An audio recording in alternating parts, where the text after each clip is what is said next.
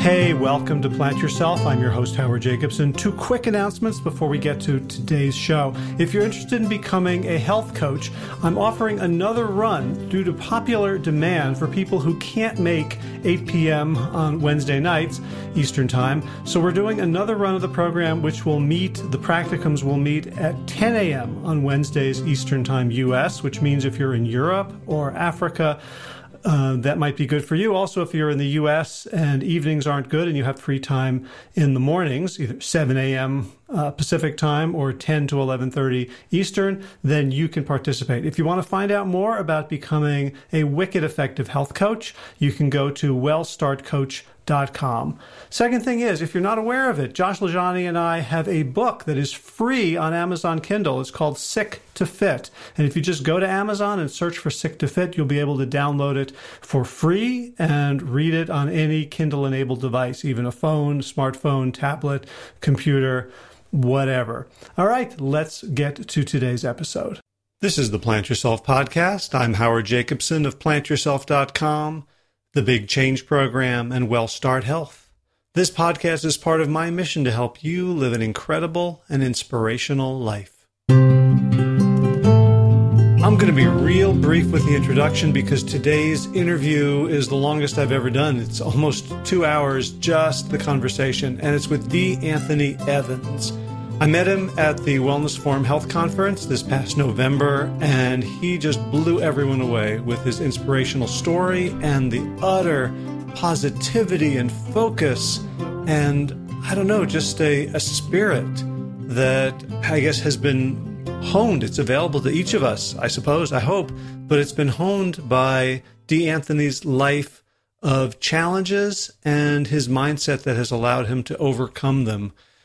He found out around the age of 6 that he had this rare disorder called neurofibromatosis. It's hard for me to say. That caused these painful tumors to emerge at random all over his body.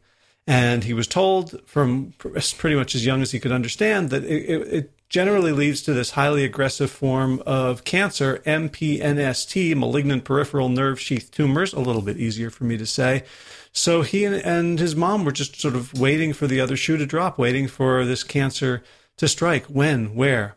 And these tumors would grow all over his body. There's photos of him on the internet with basically looks like a loaf of bread on his skull on top of his head. And just, hundreds and hundreds of these tumors would pop up. He said each one felt like multiple bee stings all the time. He rejected the cocktail of painkillers that were generally prescribed for people with this disorder because it just made him feel not alive. And so he turned to sports, he turned to academic achievement, and then his life fell apart in so many ways. And rather than rehash it here, just let me say, you will not be sorry you've invested the 2 hours to listen to the whole story.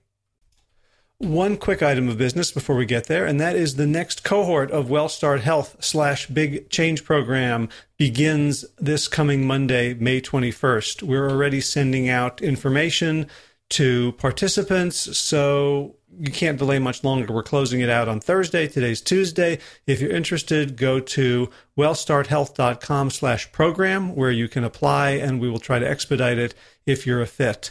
All right, let's get to it. Without further ado, D. Anthony Evans, welcome to the Plant Yourself Podcast. Thank you. Thank you so much for having me. It is an absolute pleasure to be here. How are you, Howard? I'm doing great. I'm 50% more energetic now than I was before I saw your beaming face. Well, thank you, sir. Thank you. And likewise, you as well. All right. So we met a few months ago at the Wellness Forum Health Conference, and everybody was blown away by your talk, by your story, by your energy. Yes, sir. I among them. And then the following morning, I rewarded myself by going to the gym at an ungodly hour.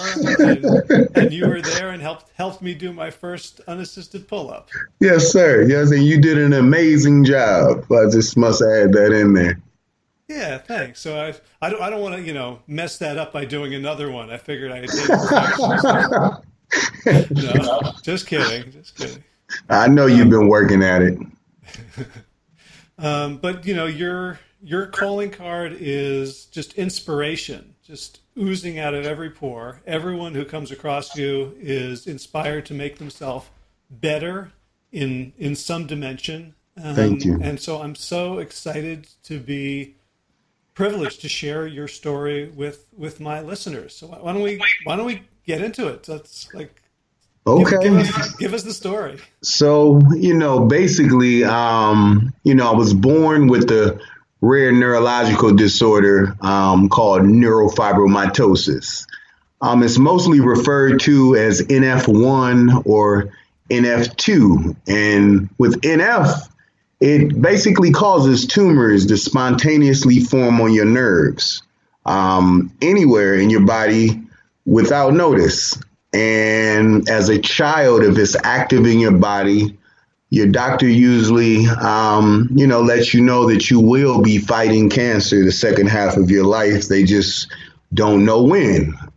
So every NF patient and their parents is walking around after they've been diagnosed every day after that, wondering, when is my turn to fight cancer? And it messes with you mentally, it messes with you physically, emotionally. I have them over 84% of my body, and I would equate the pain, because they're on my peripheral nerves, to that of multiple bee stings, all at the same time, everywhere, perpetually.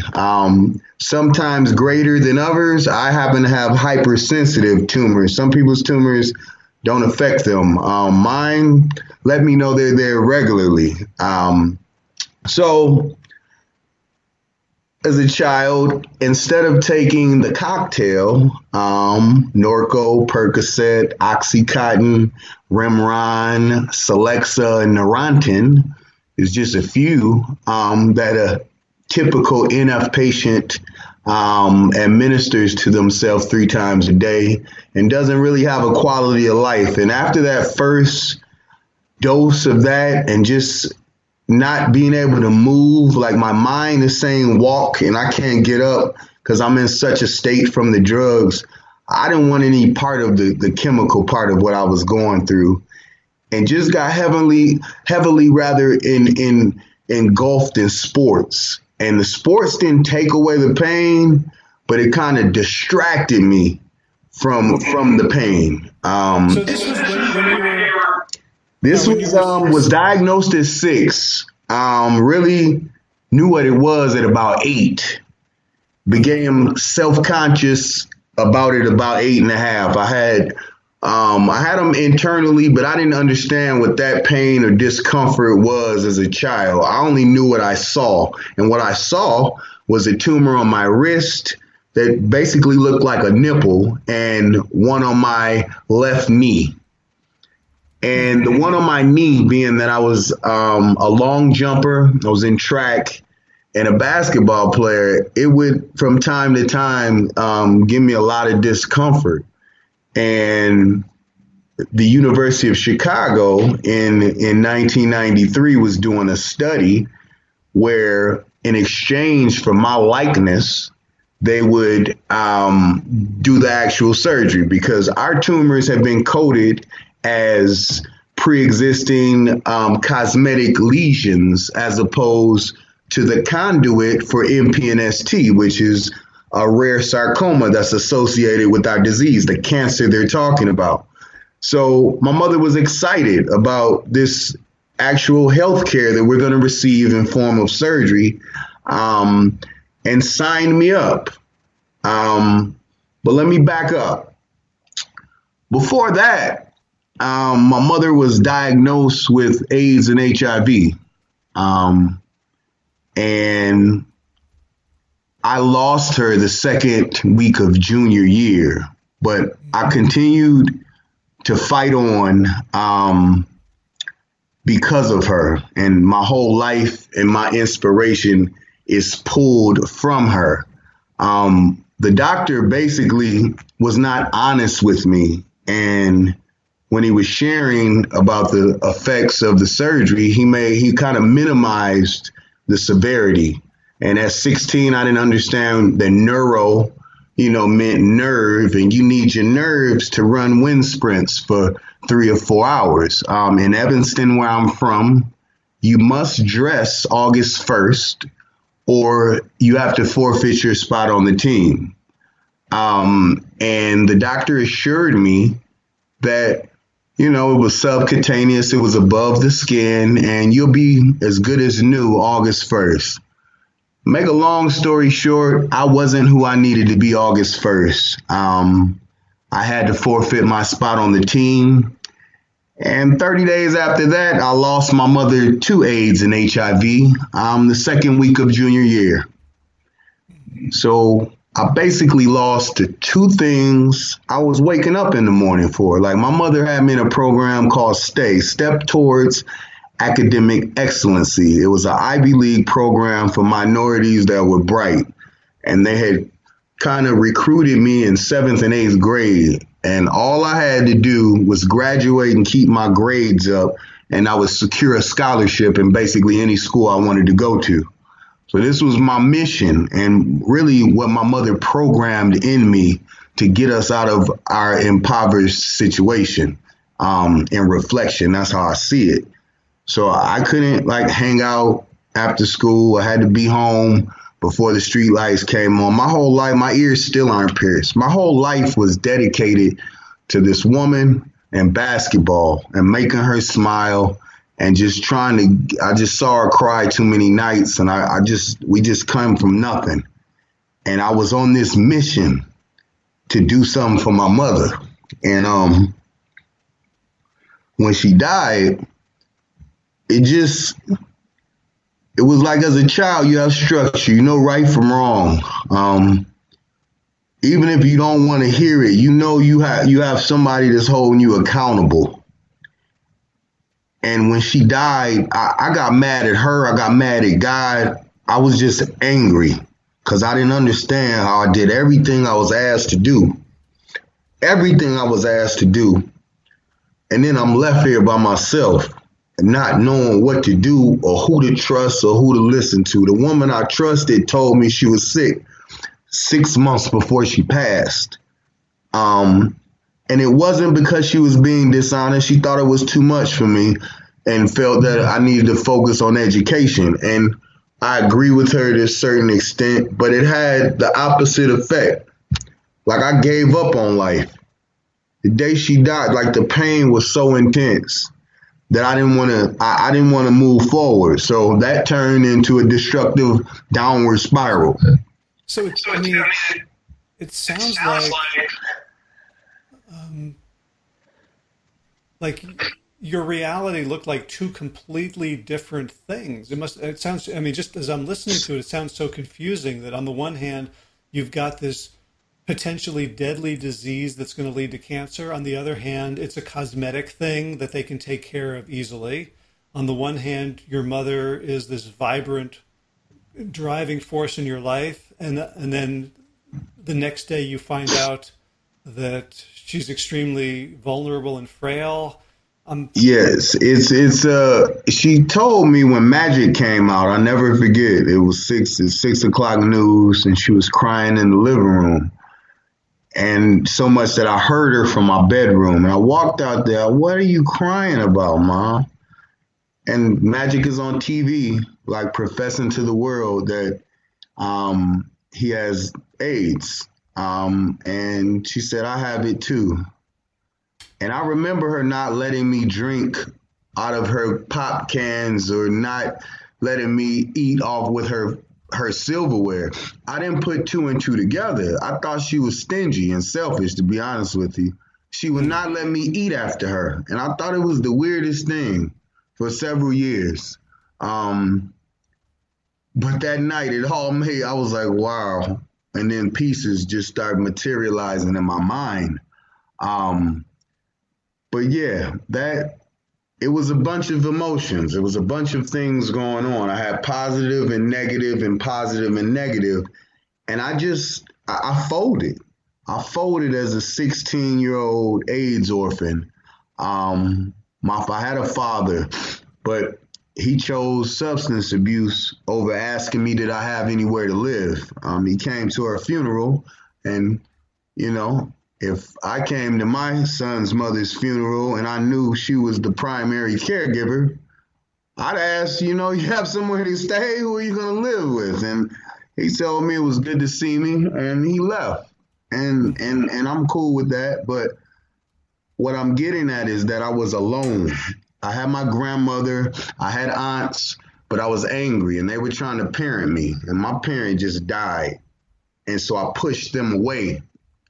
Was homeless temporarily, got recruited by a street gang, and began to abuse, use, and sell drugs just to survive. And not necessarily because nobody loved me or I didn't have anywhere to go. I mean, my godfather was a reverend of our church. Like, I didn't want to be preached to either in this time. Like, I just wanted to be left alone. So the street gang. Yes. Did you feel like they understood you in a different way than your aunts and grandmother and godfather? I felt like they weren't asking me how you doing. Like my grandmother, my godfather, and my aunts, they wanted me to grieve. I wanted to ignore it and pretend like it never happened, because it was that much of a hot button issue in my spirit. Like the thought of it, I would just bust into tears and disintegrate. It was, and I didn't want any parts of that. I had my pride and ego at 16. I was pride-filled too. I'm a man now, and men don't cry. I didn't have a man to show me how to be a man ever. My mother couldn't show me how to be a man. I had to figure that out. And what I did know about men is that you're not supposed to cry. That's what I thought. That's what you see on TV. That's who raised me, TV. And so I compartmentalized it. And all they wanted to do was talk about my mother not being here and what they could do for me. And I just wanted silence on that. The street gang didn't care about that. They really didn't care. And in reflection, that's messed up. In the moment, though, I'm with people who are saying they care for me, and they're not talking about my mother. And I was safe. Mm-hmm. And I was vulnerable. It was a time where I needed somebody, and they were there. And it sounds like they probably were happy about your skill set. They're very happy about my skill set and happy that I had the mind that I had, because they didn't necessarily want me to be a gangbanger. They wanted me for financial reasons. They wanted me for my mind. And what happened is, engulfed in the gang, but still the grief and things were still there. And they were really, my teenage years were dealing with this grief turbulence that I've been ignoring. And what I would do is, on all of the trigger dates, which is her death date, September 13th, I'd get submerged in drugs and alcohol and disappear and be inebriated for 3 or 4 days just to get through those 3 or 4 days surrounding her death anniversary. And then I'd be okay from September 13th to December 21st, which is her birthday, where I was born on her birthday. So that rekindles up. You can't make this stuff up. I was celebrating my birthday for 16 years with someone that passed, and every time that date would come around, it's hard to celebrate and be happy when the person you shared it with is not here. It's extremely difficult. And I would engage in the same behavior, the same thing, drugs and alcohol, try to numb myself for 3 to 4 days just to get through it. And then I'd be good until I got to June, Mother's Day, or July, June or July, whichever Mother's Day is in, and I fall apart again. And if you look at that, they're spaced out just enough where I get like 3 or 4 months of peace and serenity, and then I fall apart. They're perfectly triangulated in a triangle where I could not really get in front of the year. When I get my stuff together, fall apart. Get it together again, fall apart. Get it together and I was on. This wasn't a spiral. This is what I call the Bermuda Triangle, because it was just a triangle of death. So much so that in my 7th year of that type of therapy, I woke up strapped to a board in Alexian Brothers Behavioral Health Center. I had tried to take my life, and I took everything in the medicine cabinet. I don't really remember the act. I don't even remember before that. I just remember the charcoal taste in my mouth for them making me vomit the pills up. And I remember, being very agitated that I couldn't move my arms. And as bad as this sounds, this is really what changed my life for the better, because there was a doctor in there, and these type of doctors, they see substance abuse individuals and see this story on its surface so much. I mean, those facilities are usually like a revolving door, and they usually, you get sober and then they sign you out. This particular doctor, and I know it's because I came in there combative. But he said, Mr. Evans, I want you to, participate in group. And I'm telling him, I'm fine. I don't know what happened, but I know what you guys said happened. I'm okay. I'm fine. I just want to go home. And could you please let me out of the restraints? I said it nicely the first time.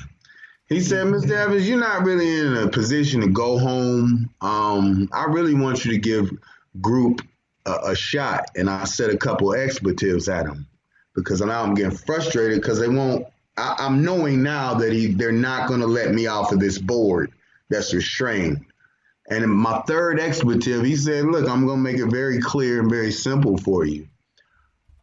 You're going to participate in group, or you're basically going to be here indefinitely. And I say that because the two prerequisites that I need to take power of attorney over you is that you came in here combative, trying to harm my staff, so you're a harm to others, and you tried to kill yourself. And those are the two things that I need, to call my judge friend to take custody of you, and you will be here indefinitely. That really riled me up. Instead of that scaring me, I said some more expletives, and he told them to take him to his room. They took me to my room, and I wasn't able to leave. He wasn't lying. It was a locked floor, 5th floor, Alexian Brothers, Hoffman Estates in Illinois, and I wasn't able to leave. And on the 3rd week of my rebellion, he made it interesting. He transferred me to the side of the psychiatric ward that the real mentally challenged individuals were, that were talking to napkin holders.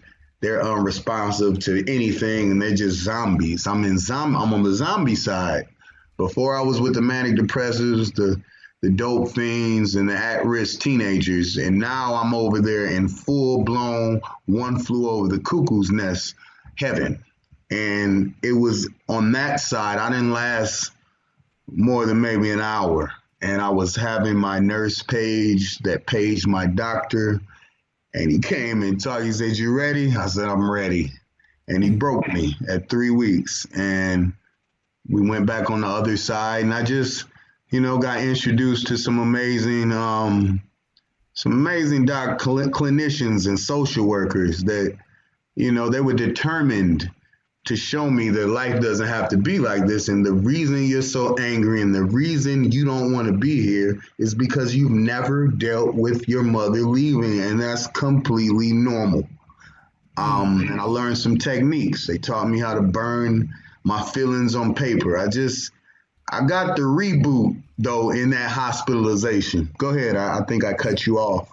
Yeah, well, I'm curious about that period between, when your mother died and when you were brought into the locked ward.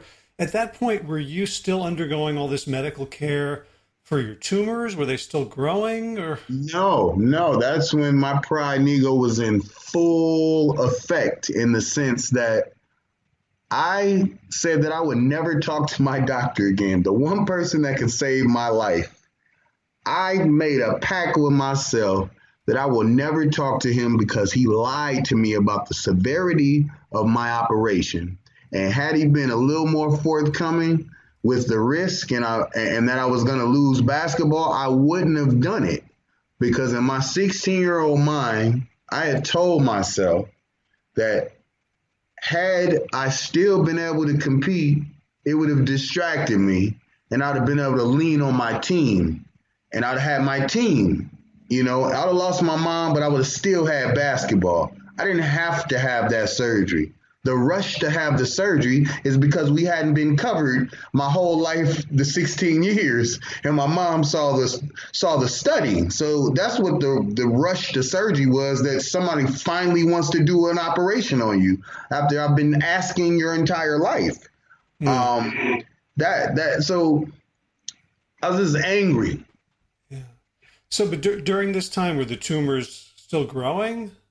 Yeah, they were still doing what they do, and I'm ignoring them like a dumb man. And they're hurting all the time. They're hurting all the time. I was an active marijuana smoker as well, cannabis smoker, and in retrospect, I know that helped, but that's not even why I was smoking before. But with everything I know now, it absolutely all makes sense. Because I was heavily cannabis induced in that time. And I know now that cannabis does help my tumors receptors with pain. Like, that's a proven fact. And I didn't know that then, though. And this is the only thing that I can equate as the reason why I was able to I didn't go see him for 18 years, Howard. 18. How stupid am I? 18 years. Because I was upset that I felt he lied to me. So yeah, the tumors were still growing, but I was still pretending that it was the pink elephant in the room. It was the dumbest thing I've ever done, to be completely honest with you. In retrospect, I was stupid. So during that time, did you stay with the gang the whole time, or did you have sort of career aspirations? Did you end up going back to school or thinking about future? No, even with the gang. So I still graduated high school on the dean's list. I made up 2 years of work at my house with the pregnancy tutors. Like, with the girls that get pregnant, they send the tutor home with you and you do your work at home. My dean, because I was that student, I had worked this hard with my mom, and the whole school was around this program for gifted minorities. So they came to me like, you're going to throw all this away? You worked since 7th grade for this, D. I passed, but it wasn't with the high marks. Like, the scholarship stuff was out. But I passed and made up 2.5 years worth of work my senior year in like 7 months, and made the dean's list, walked the stage at graduation and everything after dropping out the second week of junior year. After that, went to even when I was recruited, I did 1.5 years, 2 years at Columbia. I tried. I just couldn't stay focused. Columbia University in New York? No, Columbia Music University and Arts and Music University in Chicago. Okay. Because I have a background in music as well, and you didn't know that? No. Yeah, I'm a poet. I paint pictures with words, Howard. You want to hear something? Sure. All right. And it's fitting in the sense that this is a coping mechanism that I used when my mother died. It's painful, but bear with me. Tears fill up my eyes when I sit and reminisce. I miss my mother's hugs, and I miss my mother's kiss. I often find myself cuddled up with her pictures. My peers don't understand, 'cause my peers don't really miss her. Why'd you have to leave me, mommy? Why'd you have to go? Why am I left alone? Mommy, why before I'm grown? I feel like popping pills or getting a gun and ending this. Or maybe ending it all like Biggie Smalls and slitting my wrists. See, I don't give a care, and I'm often asking why. Why'd you have to leave me? Mommy, why'd you have to die? That's why I blaze my reefer, 'cause there's no more Mother's Day for me, bruh. She died. Gone, left me on this planet, feeling weaker, only 16, my world crushed. Imagine seeing a machine pump life into your mom's lungs, her time's done. Counted the drops of IV flow to her arm, yelling, why me? It busted my heart, it broke inside me, so I locked myself up in my crib. Revolver, one bullet, cock squeezed and spin. 3 clicks, I didn't win, I'm still here. Felt that my peers didn't grasp the depth of my speech. Only the ones with family resting in peace ingested my grief, while live is how I thought daily. Is God shady? Does he hate me? How'd he let Cherie leave a baby? And that's kind of what I learned when when I was hospitalized. It's like, write it down, D, write it down. And that's a song that I was never able to finish. But when those trigger dates would come, post my hospitalization, I sit here and recite this and just cry and just deal with it and try to be still in the storm, not even knowing that's what I was doing. Wow. But yeah, Columbia, I'm heavily into music. Is my thing, and that turned into promoting concerts and young artist promotion at clubs and things like that. And started a company called Global 360, where we brokered airtime for Clear Channel and CBS, giving young businesses and small businesses an opportunity to be on cable through geo-targeting. I have found my niche. One of my mentors, Morris Butch Stewart, had taught me how to make jingles at like 12 through this program at my junior high. So I was pretty crafty at that, and I just took what he taught me, coupled with what I already knew, and linked up with the right business partners, and we were able to put people on cable television that, an account exec would quote you for the nation instead of the people that would patronize your business. And there's a huge market for that. They don't really show you how to market to who's going to patronize you. They show you how to buy marketing for the whole world, when the whole world is not coming to your small town to get an oil change. And I found a niche in that market. But that's what I was doing. Gotcha. So, I mean, it looks like, like this is some weird science fiction movie where you split in two. Yes. Right? I mean, I'm just seeing like that beautiful poem you just recited was both. I heard so much about I'm a victim, and yet the way you used it was to reclaim your agency. It's like I'm and this kid who's self-destructing massively, and at the same time is a person who's like a really sharp go-getting entrepreneur. Like, yes. I feel like I'm having two completely different people. You are, and that was supposed to be my secret. No, but yeah. It's an interesting dichotomy, my whole life, and that's why I can speak in Cook County Jail and in Congress, and have done both, because the story just resonates with so many people. There's really not a crowd of people that, if you read my story from front to back, couldn't point at a piece like, yeah, I relate to that. I just know, because I've been everywhere, and nobody gets the same thing. Right. Nobody gets the same thing ever. Yeah. Well, it's like, we're all like waiting to be born, and we're like ordering, little bits of it. I'd like this experience and this experience, and you're like, shit, I'll take it all. Right. And they're like, whoa, D. There's like, no, just fill it up. Yeah. Hey, and before I felt like a victim. I felt I was cursed. Why, God? Why? Why me? I just was born, yo. From the day I knew what I was, I knew I had a problem. You know what I'm saying? The day I understood who I was as a little boy, I knew I had a nipple on my knee, and none of the other kids had nipples on their knees because they were pointed out, and I didn't want to go to school.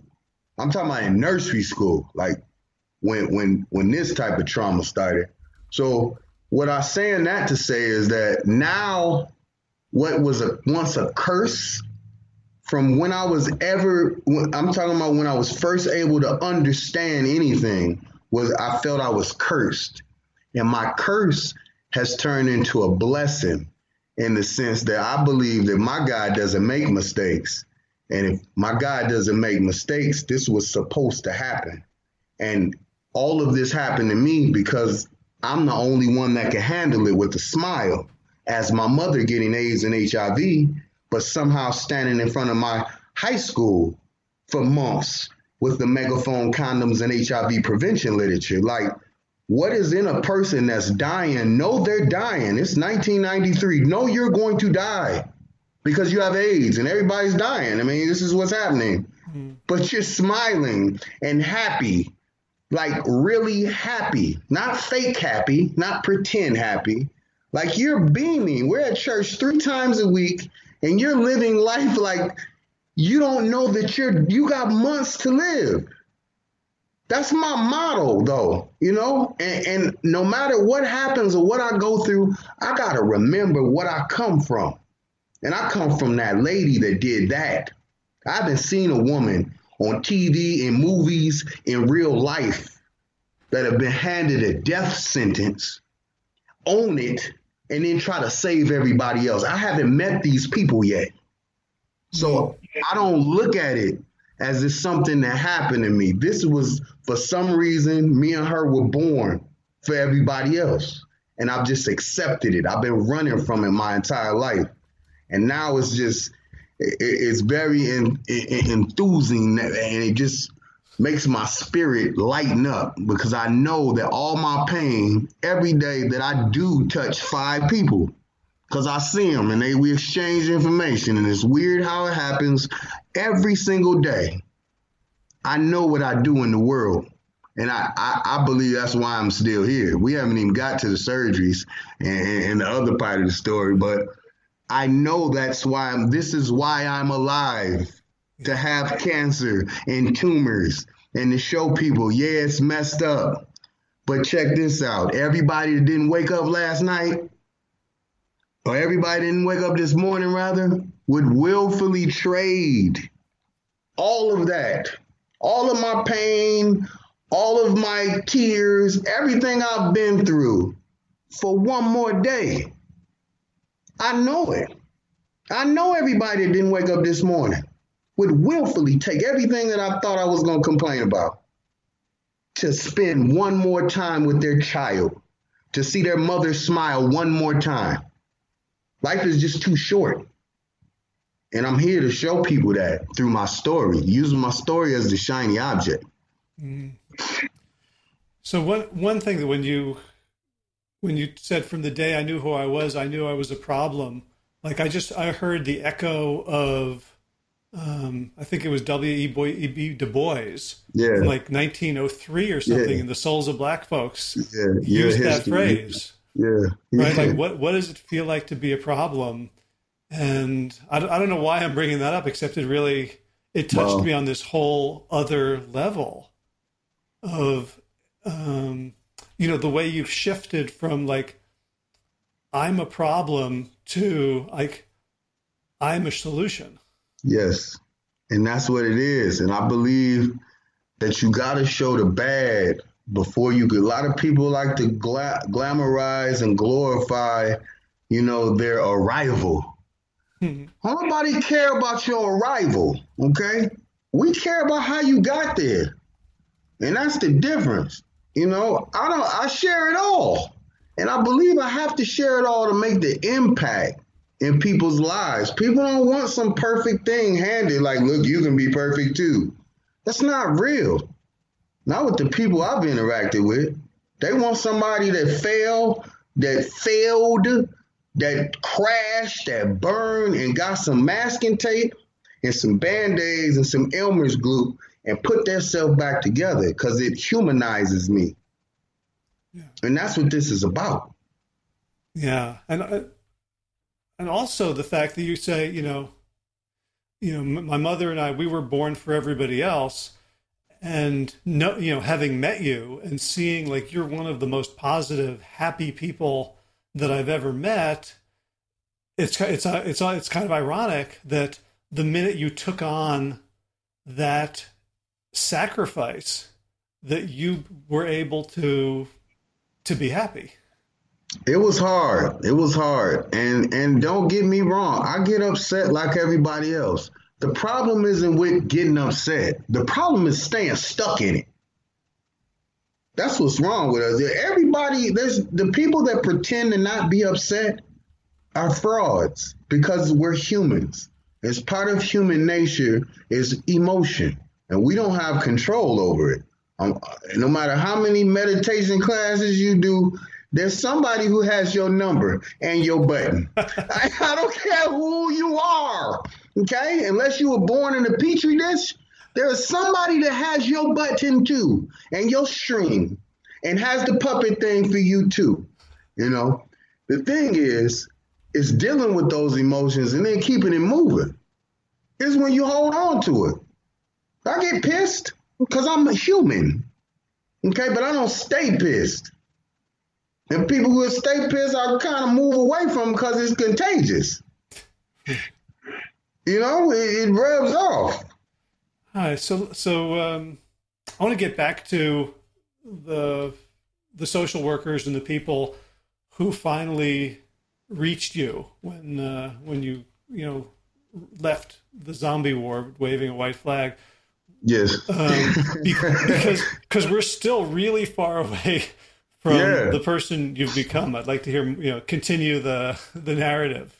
Yes. So, from the zombie ward, met these, I don't know what we even call them, clinicians. They were like social workers and hospital staff, counselors rather. And they just taught me some coping mechanisms. That's all. When you feel what you feel, D, your normal thing is to shut down or lash out.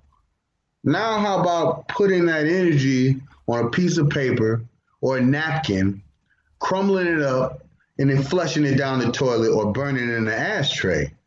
And then when that's gone, it's up to you to go back to it. What's funny about that is when I met my teacher, he has a similar thing called catch and release, like a fish. You catch it, okay? You observe it.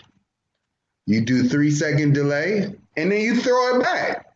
And he kind of one of his tools that he taught me is to use that when you become to get overwhelmed. And it's very much in line with what they taught me when I was hospitalized. It was write it down and burn it. And if you want to go back to that, that's up to you. But now in this moment, it's not there anymore. But again, got through that. Life was going well. I told you I started the business. But I did skip how I got introduced to the weights. So after I got out of the hospital, I did a post program. It's not a halfway house, but they were like, D, being that you came in here, you tried to kill yourself. You're doing great. You're doing amazing. But we suggest that you do some aftercare living with counselors on site. At least do that for, a couple months. I didn't want to do it, but these people had me feeling better than I had felt since my mom died. And I really didn't want to lose how I felt because I really have felt, I don't even know how to explain it.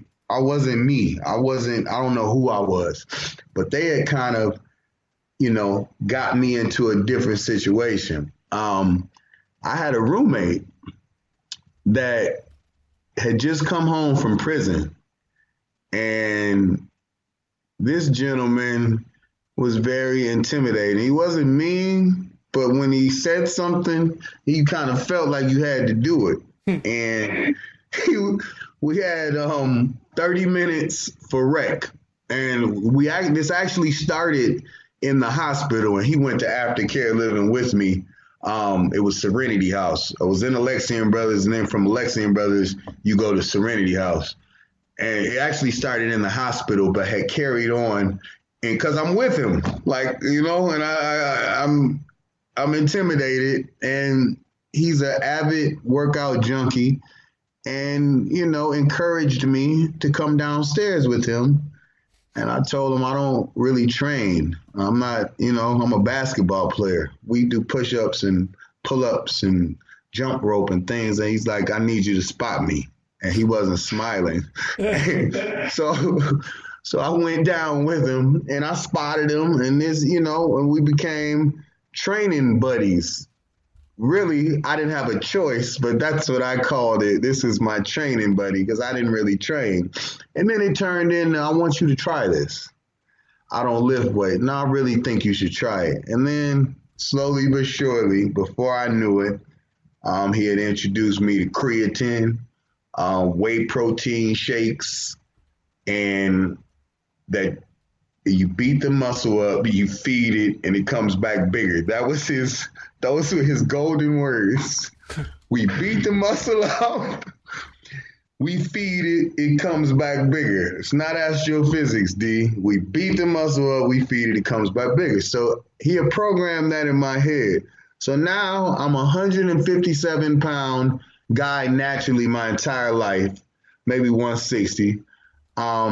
That is on this calorie intaking muscle building mission. But Howard, I have to tell you, when I saw my pec was able to move, and I saw my first ab and my bicep, and I'm in the mirror and I'm like, okay, I can really gain weight. And I kind of got addicted. I was like, I can do this. And that's when D. Anthony Evans, weight training career started in a rehabilitation facility that was saving my life because I tried to take it myself. That's the true story. But it's almost like your body had been producing these lumps that you didn't want and didn't like, and here was a chance to produce the right kind of lumps. Right kind of lumps. Right. Yeah, that's an interesting way to look at it. Yeah, but that's true. That's true. It's absolutely true. So, really got heavily involved in powerlifting. But the powerlifting circuit that I was a part of wasn't the traditional powerlifting circuit. It was, there's an underground and everything. And it, like, literally, there's an underground and everything. And the few, we call them bets. They be bets. They be powerlifting bets. And I got up to about 700 pounds on great days. And 700 pounds of what? Deadlifting. That was my thing. Like pulling 700 pounds off the ground. So deadlift is when you put the big bars on the ground. It's got 300 pounds. It's a 50-pound bar. It's got 300 pounds on each end of it, and you just grab it with your hands and you lift it up to your waist or over your head. You will lift it up to your waist. So it's promotes lower back and spine strength. And I could push 450 off my chest 15 times. I got up to 315 pounds, a 44 in the waist.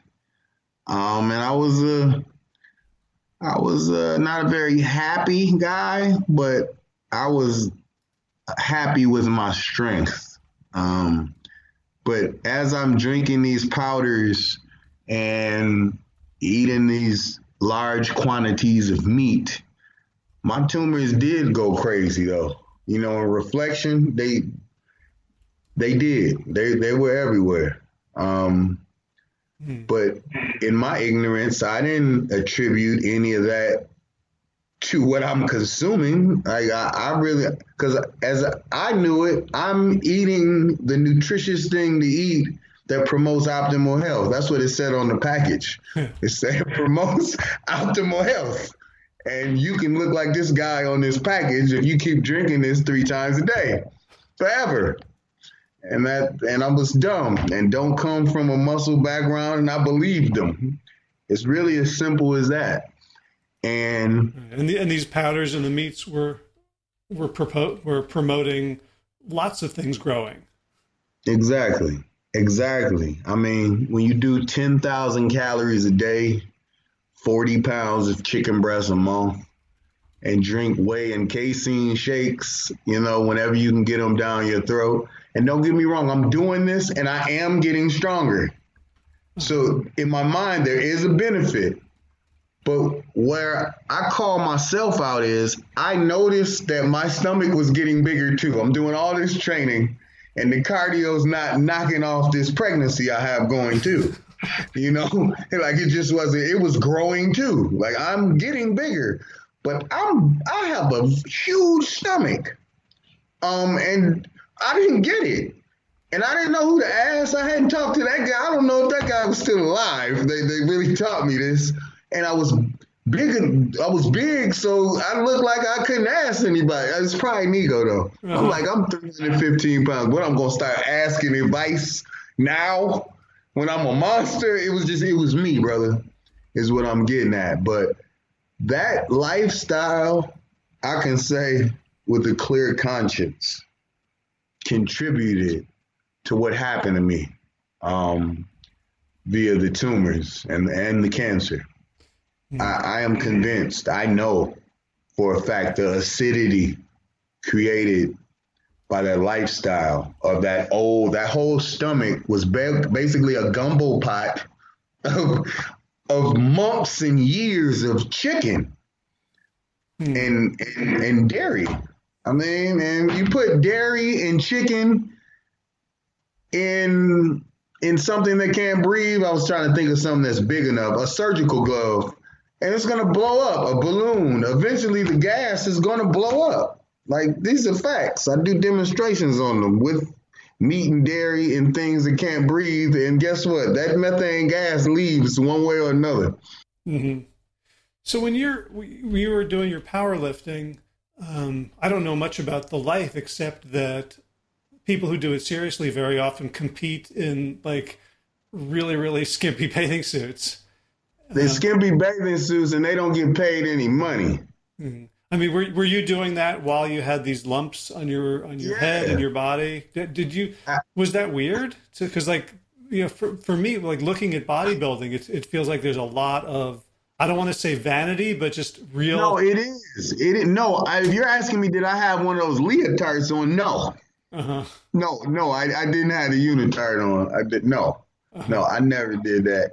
I'm the crazy dude that did it in fatigues and boots. Okay. And they always thought I was weird because I had to be weird, Howard. I wore winter clothes in the summer because for that reason, I didn't want anybody to see me. I wore a do-rag over my head and people thought I was trying to be tough or a thug. And really, I was trying to hide the tumors that were piercing through the hair that I had not cut since I was 16 because I've been hiding tumors since I was 16. Mm. But we had got to the point where none of my antics were working. Like you could see, if I sat a certain way, they'd poke out my shirt. And to be honest, I felt like I was headed to death because I couldn't hide it anymore. Mm-hmm. So something had to give. I've been hiding this from everybody I know my entire life. Yeah. So this is a personal question that you should feel free to ignore, but I'm wondering about, your intimate relationships. Like if you're trying to hide your body and your essence, did that get in the way? Was there? And see, that's the thing. And I haven't been with a whole lot of women just because of that, early on. Just like I still feel like people are grossed out by me. My wife tells me, didn't nobody see it? You're fine. I want you to be a model.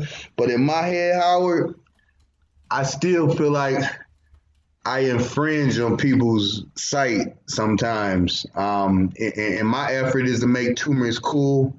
And then sometimes I get looks, from people that it does bother me. But I'm not really doing this for me anymore. That it would have been enough to stop, but I'm not doing it for me. I'm doing it for everybody that used to think like I think, that won't come outside or won't go swimming. I got to continue to be strong through that. But yeah, always self-conscious, still self-conscious. I just love my tumors now, and loving them is the name of the game, but that doesn't mean everybody else has to, and I understand that too. Mm-hmm. So it's a little weird space I'm in, but hey, I'm owning Tumor Boy today. Mm-hmm. And all right, so the cancers were the tumors were coming back. You'd had this message in your head ever since you were very young that you were prone to this cancer. Did you feel like okay, this is it now? I did, and to be perfectly honest with you, when I took deep breaths, I could feel something pressing on my lungs, and I ignored that. That's something that should have you schedule a doctor's appointment, and I wouldn't. The tumor that's depicted in all of the photos, I remember when I was taking deep breaths, lifting. After you do what I do with all that weight,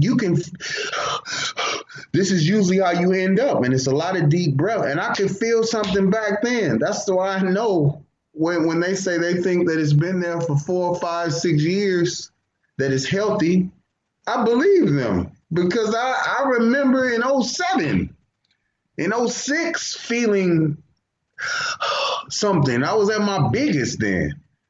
And I still ignored it. But it was January 2012, and was in Minneapolis, meeting with one of my very close friends that's a venture capitalist, and we were working on doing an old kind of branding an old project that I did. I did the Be Seen Being Green college tour that kind of promoted plants and sustainability. Go figure this, Howard. I did. This is how God and karma works. So in 2010, I did the biggest sustainability concert that, the pop community had ever done. Nobody's really, this is when they were talking stuff about cilantro and whatever that company was. It just wasn't a time for green. Okay. But I had this wild idea that we could do a sustainability based concert, because sustainability departments in every college get no love from anybody. Nobody even knows they exist. So I know that if I reached out to them with an idea and some fancy names connected to it that's going to bring light to what they do, they're going to open up the city for me. It's just how my mind and my business acumen, how it works. So this was a business thing for you, right? You weren't exactly. My intention was wrong. Okay, this is all about money, but I know they weren't going to put me in a position to make $300,000-$400,000 a night if I'm not attached to something. I know where we're at as well. I needed a cause. I'm an entrepreneur. So I closed my eyes, and that's what I said. I'm going to go with the green. Green is, I smoke green, and I'm going to be green. No. And, I got some family members. I'm not one that tries to do everything. Like, I'm going to get who's strong in the different suits, and we'll move as a team. And that's what I did. I can't say that I facilitated everything. I got my sister to do it. And then I got my brother-in-law to do some other things. But it's my idea. I got all the investors. I implemented everything, and they did the work. Like, I was kind of CEO, man. I bring people together, that are strong in what they do, and then we move energy. That's just how I've always been. And in a nutshell, we sold out 4,000 seats at the James L. Knight Center you can Google it, in Miami. And we did the first Be Seen, Being Green College Music Tour, partnered with the University of Miami. The city of Coral Gables designated April 16th as Be Seen. We got Be Seen, Being Green Day. And then my partners embezzled the money, embezzled some money, Howard, via receipts and things. So we had an amazing turnout, had 18 cities, prospective cities we're looking at, to duplicate this 18 more times, and we didn't get out of Miami before they start stealing. I mean, this is my family. That's why I'm telling the truth. All of that is the truth. And it broke my heart. And we cut the money up, and I just couldn't move forward with these people. So what I was in Minnesota for was rebranding it. Instead of the Be Seen, Being Green College Tour, it turned into the GNMT, the Green Nation Music Tour. Would be the exact same thing, partnered with the same universities, and, couple entertainment with education, making it edutainment. And we were bringing the high school kids in for free. We had a good system. And he was going to finance everything. So we were celebrating New Year's Eve. I didn't have a drink because at the beginning of the night, it felt like a cat was trying to tear its way, like someone was trying to crawl out of my back. It's weird. And, I ignored it to the best of my ability. I don't even think we made it to the actual midnight. I think I was already laying down. Any long story short, drove back from Minneapolis. I think it was the 3rd or the 4th, and was in the University of Chicago shortly thereafter. And I was still trying to wait for it to go away, and it never went away. And I'm on my knees in that hospital, paging the doctor I hadn't talked to for 18 years, Howard. I hadn't talked to the man in 18 years. Paged him. He came downstairs, and this needed to happen because I had been holding on to this resentment, for more than half of my life now. That this man is the reason why my life was crap, is because he wasn't honest, and I had this surgery that I wouldn't have had and been able to play basketball. So I needed closure. And I said I never talked to him, and every time I say I'm never going to do something, God kind of bam, and that's what he did. And I shared with him. I said, he's like, "Where have you been, D? I thought you were dead." I was like, "Well, Doc, I feel like I've been dead, and I feel like you lied to me. I've been angry at you." He's like, "What are you talking about?" I said, "When I asked you the severity of my operation and would I be able to participate, in the basketball program August 1st, and I explained to you what big of a deal this is to me, and is there any way that I won't be able to play?" And you kind of brushed it off, and I trusted you and believed you because I wouldn't have done the surgery had you told me there's a possibility that I might not have function in my knee. I just wouldn't have done it. He was like, "Oh, D," and he was it was a heartfelt apology, and I wish you would have came to me earlier so we could have talked about this. We hugged. And he's not a guy that hugs, but we hugged, and this needed to happen. And then he proceeds to ask me what brought me in there, and says, "Let's go upstairs." We go upstairs, and I'm kind of telling him as I'm walking through the door with him, and his nurses are kind of cracking jokes. You hear them smirking because I'm this 315-pound monster that's got a tear in his eye. And I'm complaining about back pain, and it doesn't look good to them. I look like a big baby. Is kind of how I felt that they were feeling based on their behavior. And I go in his office. I lay down on the table. And again, I'm 100 pounds heavier, muscle everywhere. And he begins to do the physical hand examination with his hand.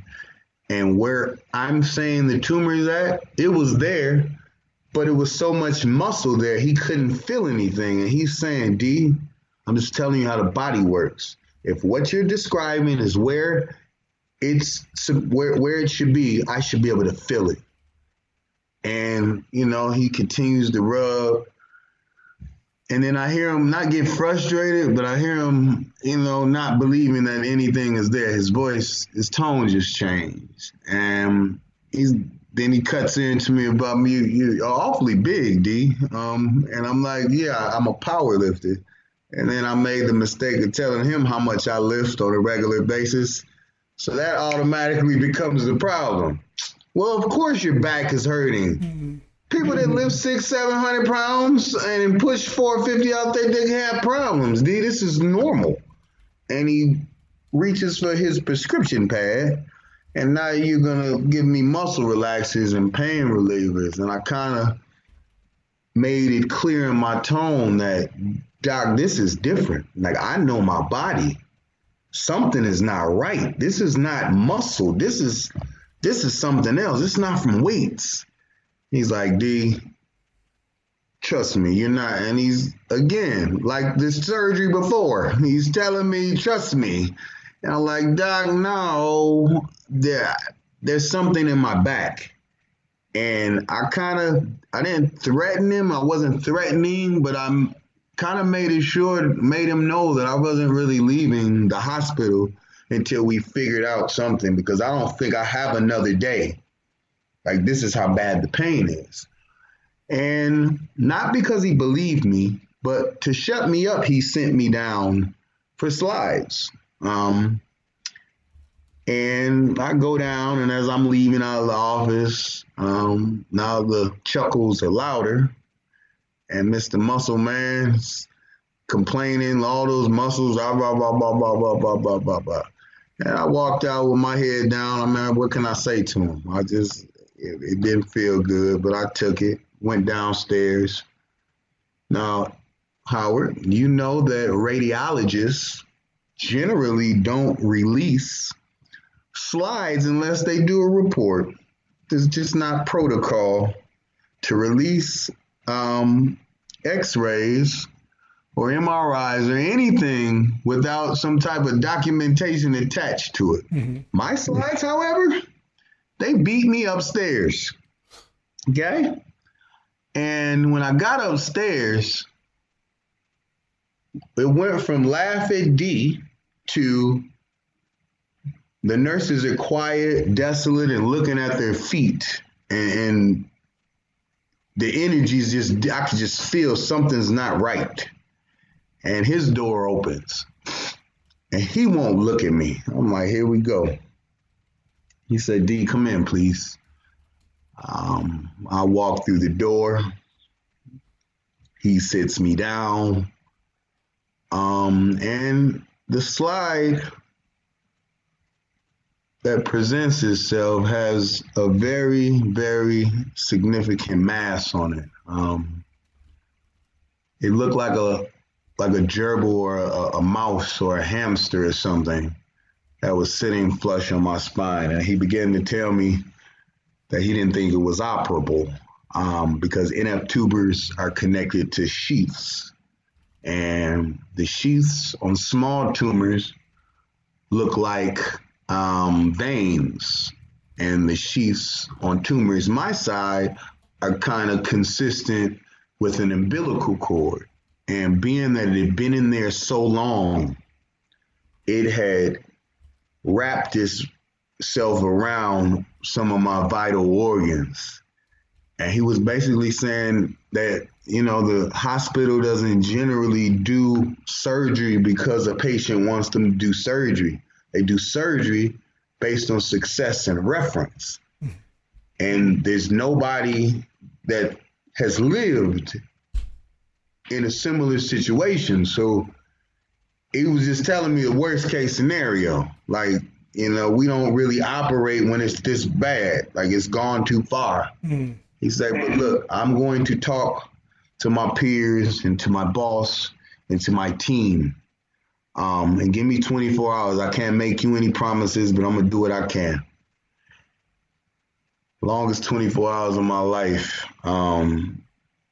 And he calls and says, well, they're going to allow me to operate, allow us to do the surgery. I was happy. And how he explains it was like a episode of House when he's standing in the boardroom full of all his peers and the hospital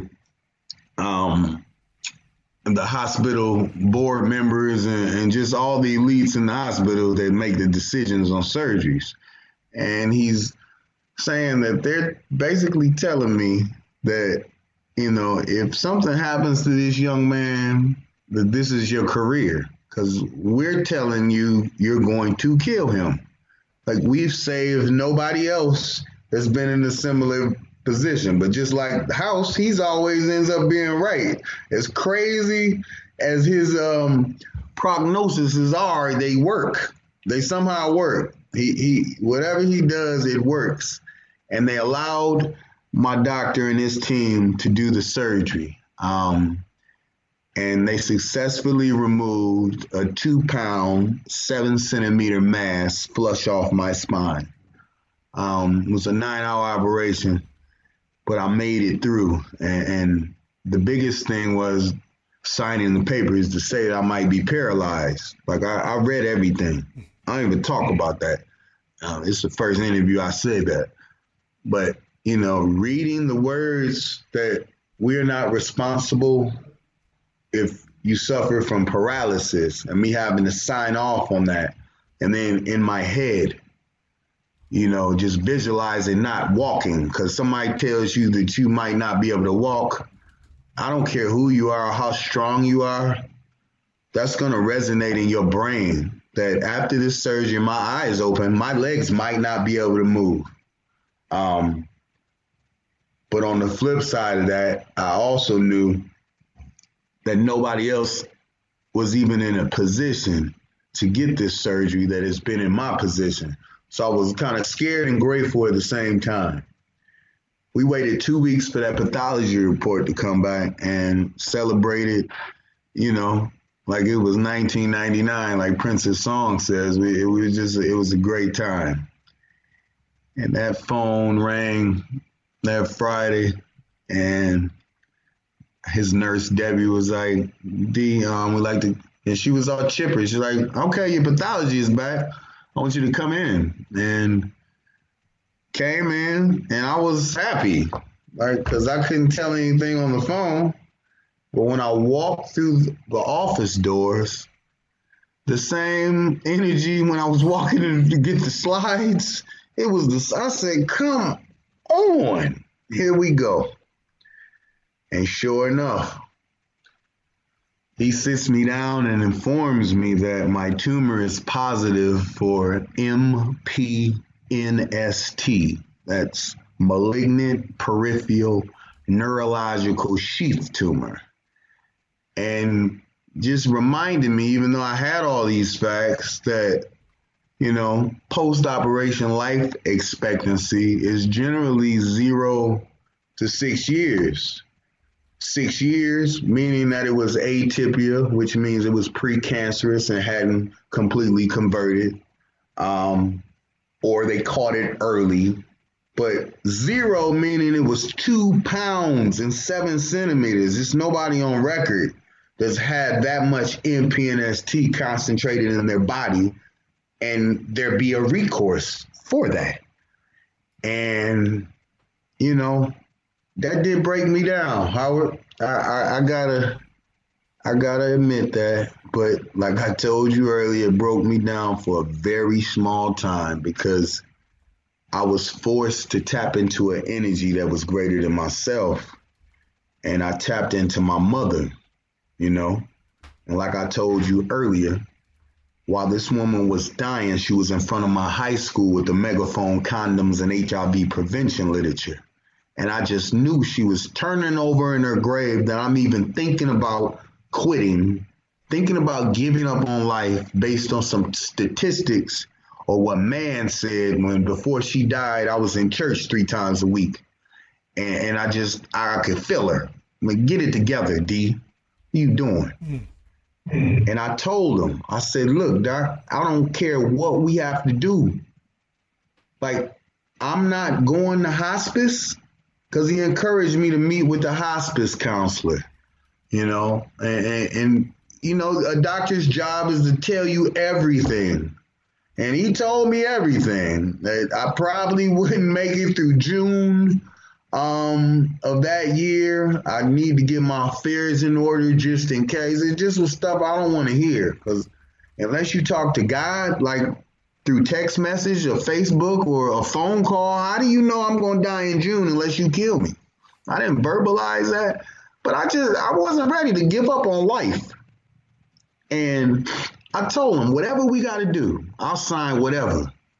But I got people counting on me, and I can't just get ready and prepare to die. Like, that's not an option. So I got what I asked for, Howard. I said, do anything you want and whatever you have to. And that turned into 7 back-to-back 9-hour operations from January to November, with over 225 tumors removed in that small amount of time. And the imperative there was they all had to go to save your life. So being that nobody's really thrown $1 billion at NF or MPNST, because that's what it takes for 30 or 40 years of trials and studies, nobody's done that. The general consensus when treating us, you ready for this, Howard? Yeah. Is to remove everything you see that's big, because everything lights up on a PET scan, and anything that was pre-existing that grew. So for me, I had 225 big ones that had to come out. I mean, because it is a fact that the bigger ones kind of convert. Like, they have a higher propensity to convert than smaller ones. Convert to... So they're benign tumors that convert into malignant tumors. Gotcha. So it's like whack-a-mole. The higher they come up, the more dangerous they are. Exactly. Okay. Precisely. And so I had quite a few of the bigger ones. And man, from my head to my toe, Howard, they took those 225. Took one out of my thigh that was 2 pounds, but it wasn't malignant. And I'm just blessed to have having gone through this experience, and because it's taught me about the body and how resilient it is. I know we hear this, but the body is absolutely amazing if you put the right things in it. Like, I heard people, the body will rebuild itself. I used to think those were just words, but I've had an experience, that's really changed my outlook on that statement.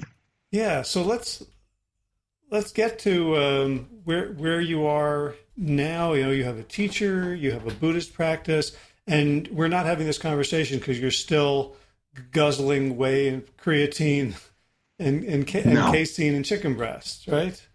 So this is how the transformation or the transition transpired. I'm a Lifetime Fitness guy, and my teacher is a Lifetime Fitness guy as well. And when I got diagnosed, we had mutual friends that knew each other, but we didn't know each other. I knew of him and he knew of me, but we didn't know each other. And everybody's encouraging me, this guy could save you. But in the back of my head, I knew this was also the vegan guy, the plant guy, and I was still in meathead mode. And I said, man, the day I talk to this guy, I'm going to look like Carl Lewis. I'm going to lose everything. And this is what I was thinking about, Howard, instead of staying alive. I'm still in my pride and ego. I'm thinking about how much weight I'm going to lose and how I'm going to look in the mirror instead of I need to listen to everything this guy says because he possibly can say in my life. That's how sick I was, how sick we can be as men. I still want to worry about this. And I dodged him for a few months. He likes to say years, but it was a few months. And he found me in his cafe and tapped me on the shoulder. I was actually hiding from him because he was supposed to be at my gym and I was supposed to be at his, but he stayed at his gym because I think somebody told him, I think he's avoiding you. And I'll never forget that day. He tapped me on the shoulder and he said, Mr. Evans, do you want my help? Because I'm not going to chase you. I don't chase people to help them. And I said, yes. And he said, write your address down and your phone number, and I'll be there Sunday with 21 plant-based meals. And the name of this gentleman is Master Vegan Chef David Choi, who is responsible for several high-profile individual chefs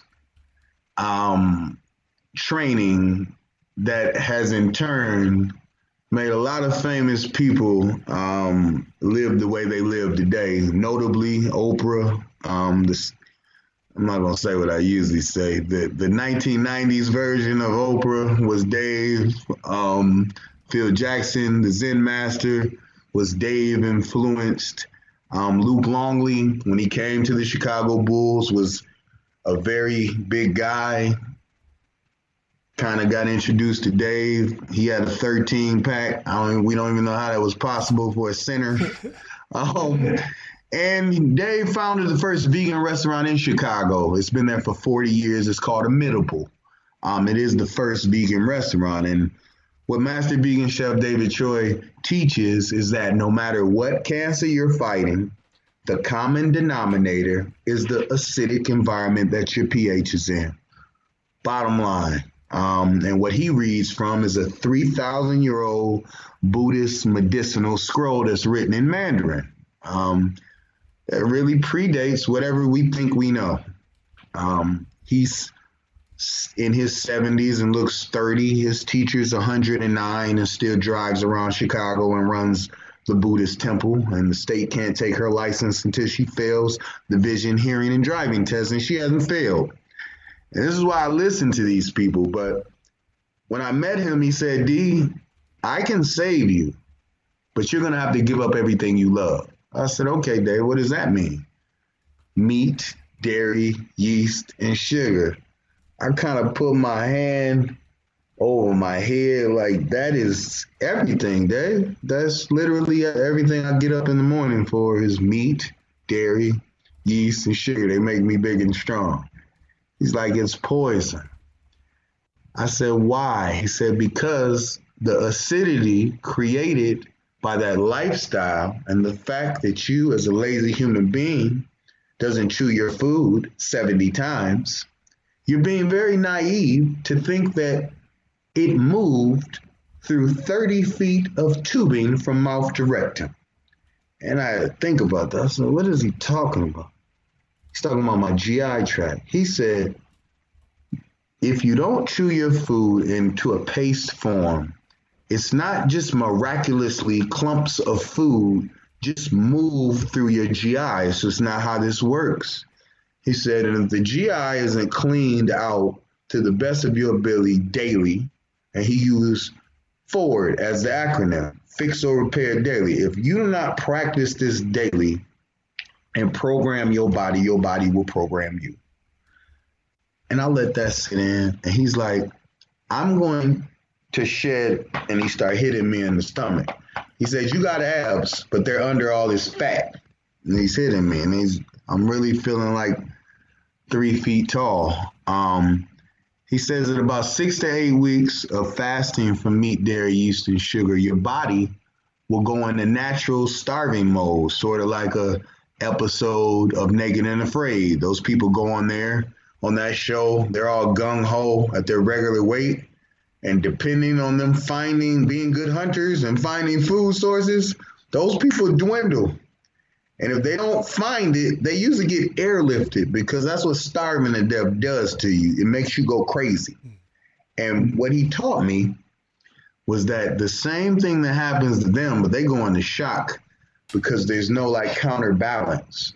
What he did with me is from week 1 to week 6, I have these meals. They do taste like dirt because I'm used to eat dairy, yeast, and sugar, but they were something. And instead of me falling right off the cliff, I kind of incrementally fell in slow motion instead of making a straight jump. Does that make sense? Yeah, so it's what we would now call like a fasting mimicking diet. Exactly. You get a lot of the benefits of the fasting, but you're not wasting away and your body isn't going into emergency mode. Exactly. And what I watched my body do through the amazing bowel movements that I had that scare you. Because you're like, I didn't even eat that much. Like, where did that come from? And then to just wrap my head around, you've been just walking around with old food in your gut.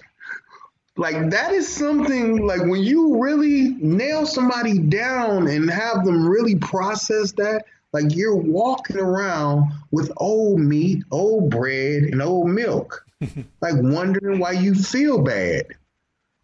And when that clicked for me, it felt like the whole world shifted, because now I'm trying to get the rest of the stuff out, because now, And let me tell you, Howard, even though I'm seeing these results, I do what you're never supposed to do as a student. I say, why is the whey and the casein? I don't understand. They're liquid. They move through your GI. And it kind of perturbed him. And he was like, look, I'm not going to argue with you. I'm not even going to debate this. At your next doctor's appointment, I want you to ask for the detailed pathology report. And we're at a place in time where they can show you the protein markers and levels that fueled each tumor growth and pathology. That's how our technology is. And to see the words casein and whey attributed to my tumor protein, it kind of shook me up more than I've ever been shooken before, in the sense that it was verification that my lifestyle behavior, nobody else, me drinking powdered meat 3 times a day for 17 years is the reason I'm in the predicament I'm in. It was so eye-opening, Howard. It really woke me. I'm thinking, like, all this stuff that you've done for muscles, and you were slowly killing yourself, like literally killing myself. It's very powerful. And that no one ever told you this, so that, you have this congenital condition or condition from very, very young that I guess our society assumes progresses the way it did in you. And all of a sudden, you're like an N of 1 saying that it doesn't have to be this way. Right. It doesn't have to be this way. But and that's why I know this is my mission. It's just sharing this information and using my extreme story to keep and captivate your attention. I mean, because this information is not new, though. That's the disturbing thing. This is not astrophysics, Howard, and this isn't a new revelation, but it's been so easy for society to ignore things. But we're at a point, I resigned from my position in the American Cancer Society, but I served for 4 years as a lobbyist, using my story as the shiny object to pass legislation in D.C. But in that journey, I've just been privy to some numbers that the rest of us aren't privy to. And the trajectory for colon rectal cancer in America is 75% of this country will have some form in 2020 by 2025. That is disturbing to me, and that's not that far away. We are in trouble. We're in a crisis. And I know part of me being here is that I made the decision. I did something totally outside of the box. I told my doctor and my oncologist to take a hike, and I started listening to the Buddhist monk.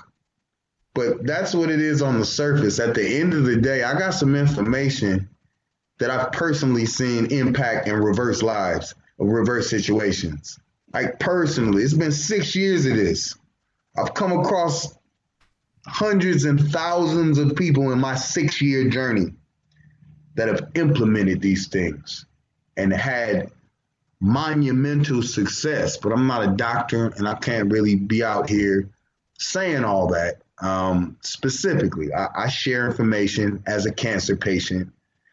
I share my journey and what helped me. That's about where I'm at and how I have to talk. But I know this is why I'm here, because we're dying and we're sick more than ever. So what's your daily protocol now? I know you work out a lot more than the average person, and you credit that with keeping you going. Take us through like a day in your life now. A typical day in the life of D. Anthony Evans is I have an amazing wife that kind of, she's a consultant, does her other business, but she's also taken me on as a business partner in the sense that all I have to do is train, get on my mentor calls, have surgeries, and speak. And she handles all the business, which has alleviated a lot of the emotional burden. So my days are dedicated to getting up at 3:30 in the morning, meditating, making some posts, clearing out I like to call it clearing out my chest, to make room for new junk, if you will. We collect junk every day, whether we like it or not. Then I'm at the gym from anywhere from 3 to 6 hours regularly. And then I'll come home, do a cannabis treatment to let my nerves ease. Because what people don't understand, when you have NF and you don't take their drugs,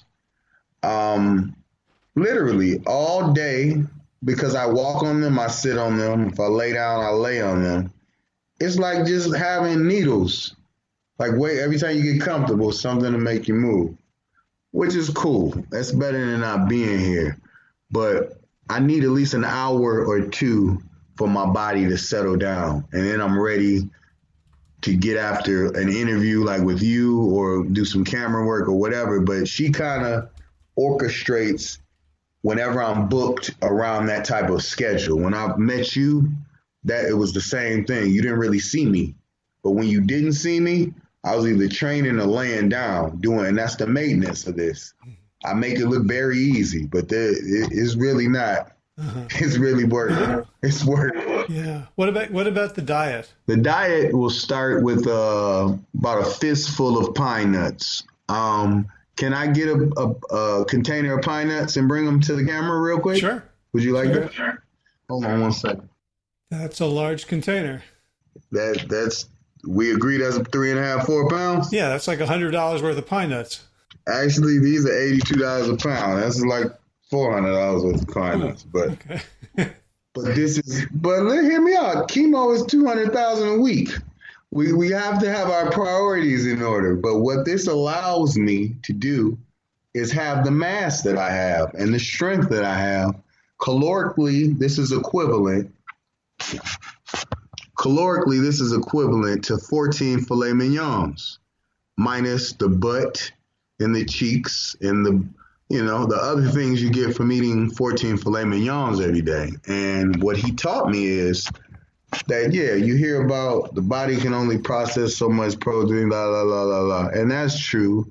But when they're making these blanket statements, they're referring to one protein. Then that's not all protein. That's meat protein.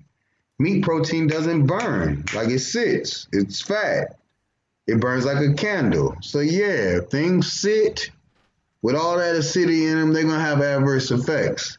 My pine nuts, however, they burn like a firecracker. I'm going to be hungry after I eat all of this.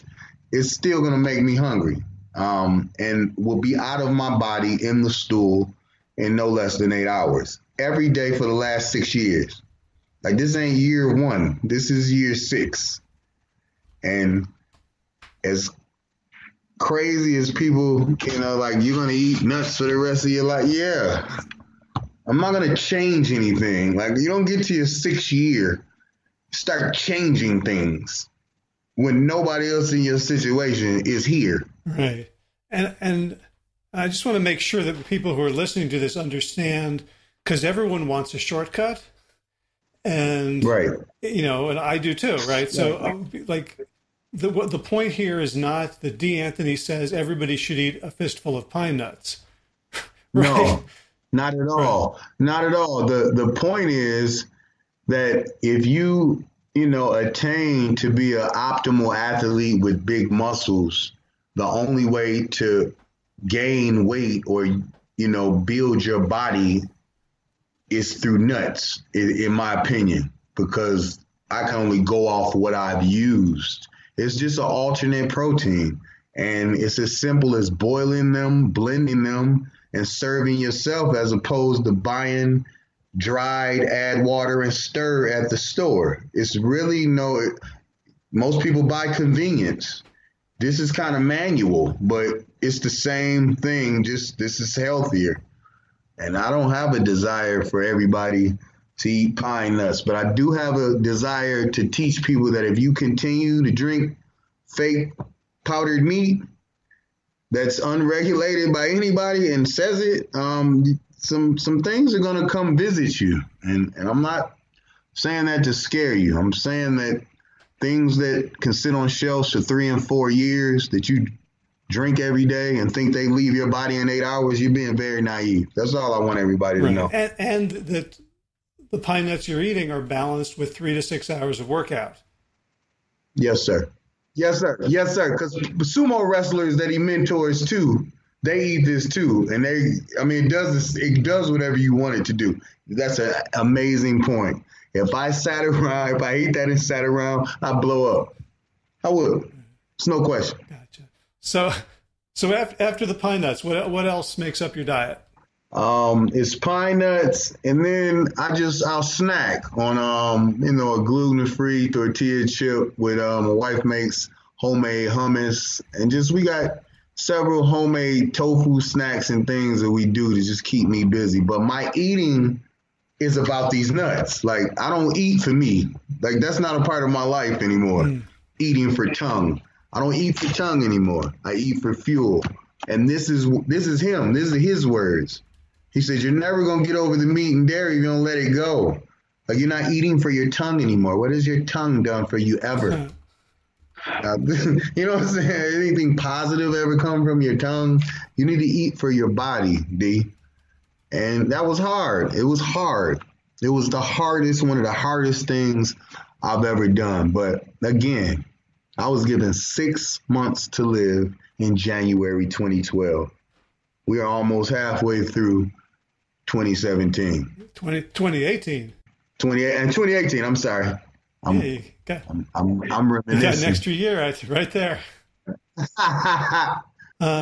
So you now, I saw you at the Wellness Forum conference. You're involved with the plant-based community, and yet a lot of the plant-based ethos is kind of against what you're saying. Like, it's all about the plant-based tongue, right? Ooh, look how good, how delicious we can make this. How do you navigate that?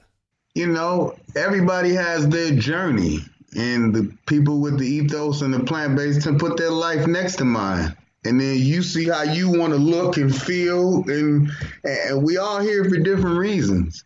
I'm here so my body performs in line with that of the professional athletes that regular my advice. And I need to be the brand. So I can't be encouraging those $100 million people to do things, and then I'm not doing them myself. Like, they clearly get it, because I'm just D. I'm not a doctor, but my phone's ringing. So for folks who are listening who want to gain the benefit of your guidance and wisdom. Yes, sir. What do you? I mean, do you have to be a 100 millionaire to work with you, or?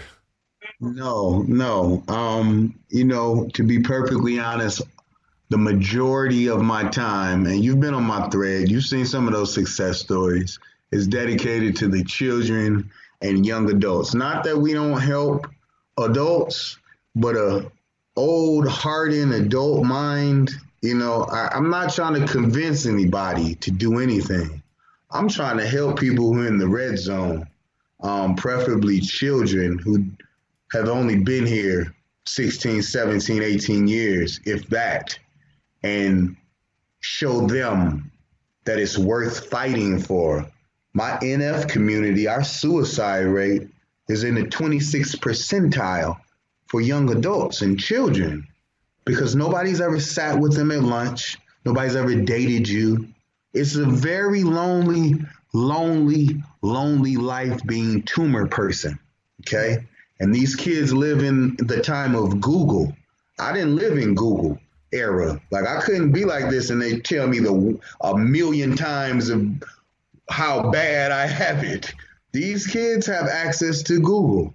And if you read the first 5 pages of Google and what we have, and you're a kid with low self-esteem that nobody's ever dated, you've always been self-conscious about your tumors, and you've always felt alone, guess what? It's not worth it. It's not worth moving forward in a life full of what you've already experienced.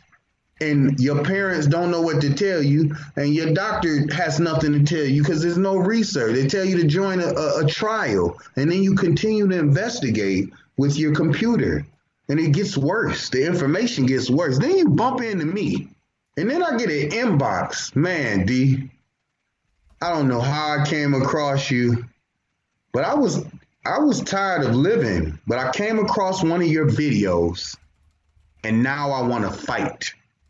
Okay, that's really who I do this for. I do it for my family. I do it for my children. I do it for my wife. But I do it for the person that has no more hope. Because earlier in this interview, I was the person with no hope. And I just want to be that person that shows them we have it messed up. But having it messed up is a lot better than not having anything at all. And I am you. I'm no different. And if you just hold on and be still in the storm, you can have exactly what I have, and I will help you. Most of my energy goes towards that. But everybody can get in tune with the movement. We have a nonprofit called Cherie Inspires. It was named after my mother. It should be up and running by June.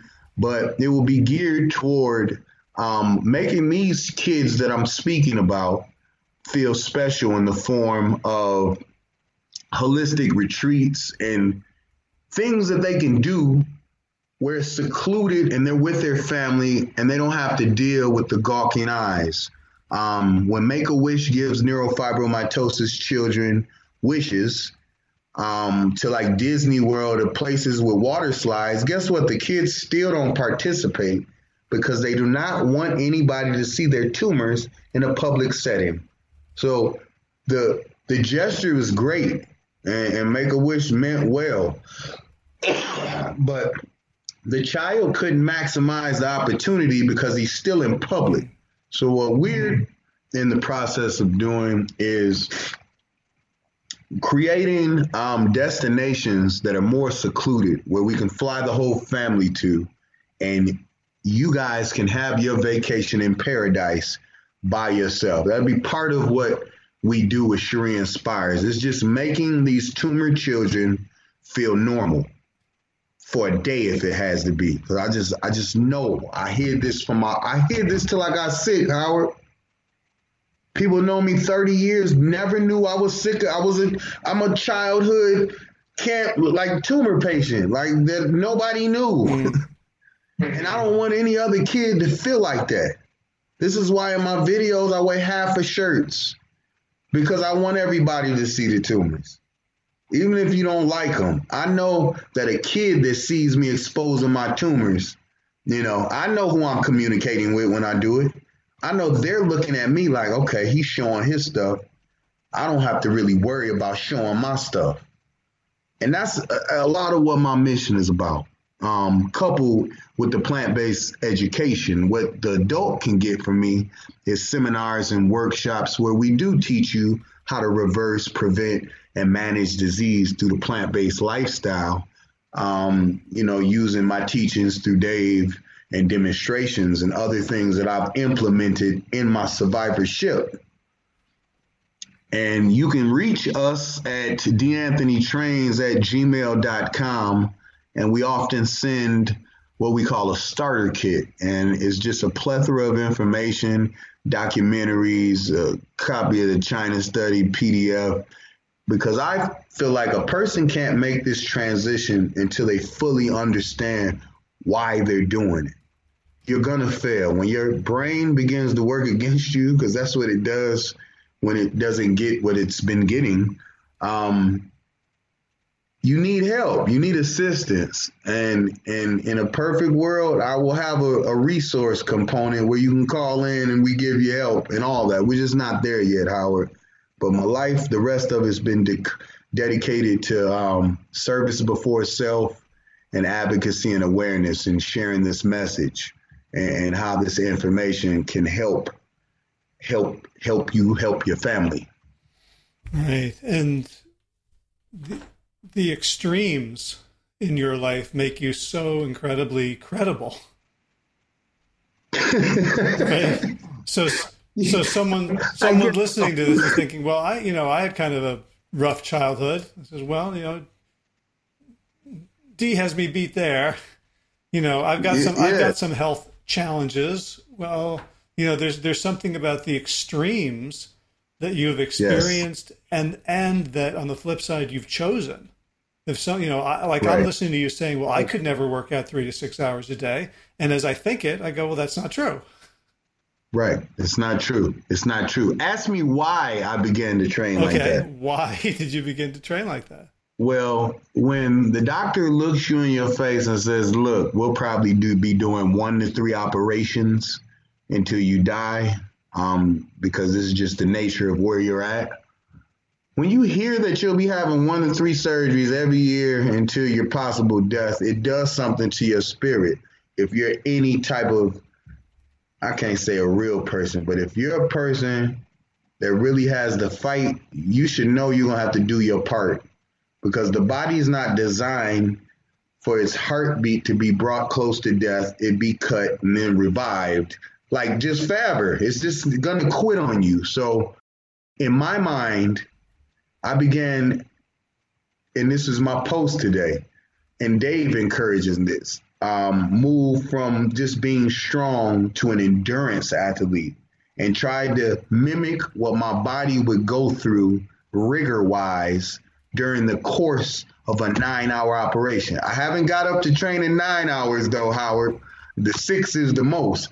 But the whole reason that I built this endurance up is so my body is in line with that of a professional athlete from my head to my toe when they're cutting me, so I can come back. And people thought I was crazy, but I've snapped back from every operation and trained in between every single one of them when I shouldn't have been able to. So it's like your sport is 9-hour operations.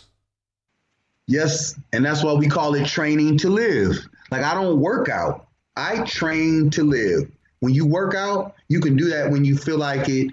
You can take a day off. You can rest. My psyche is, if I don't train, I'm going to die. It's a very different mindset.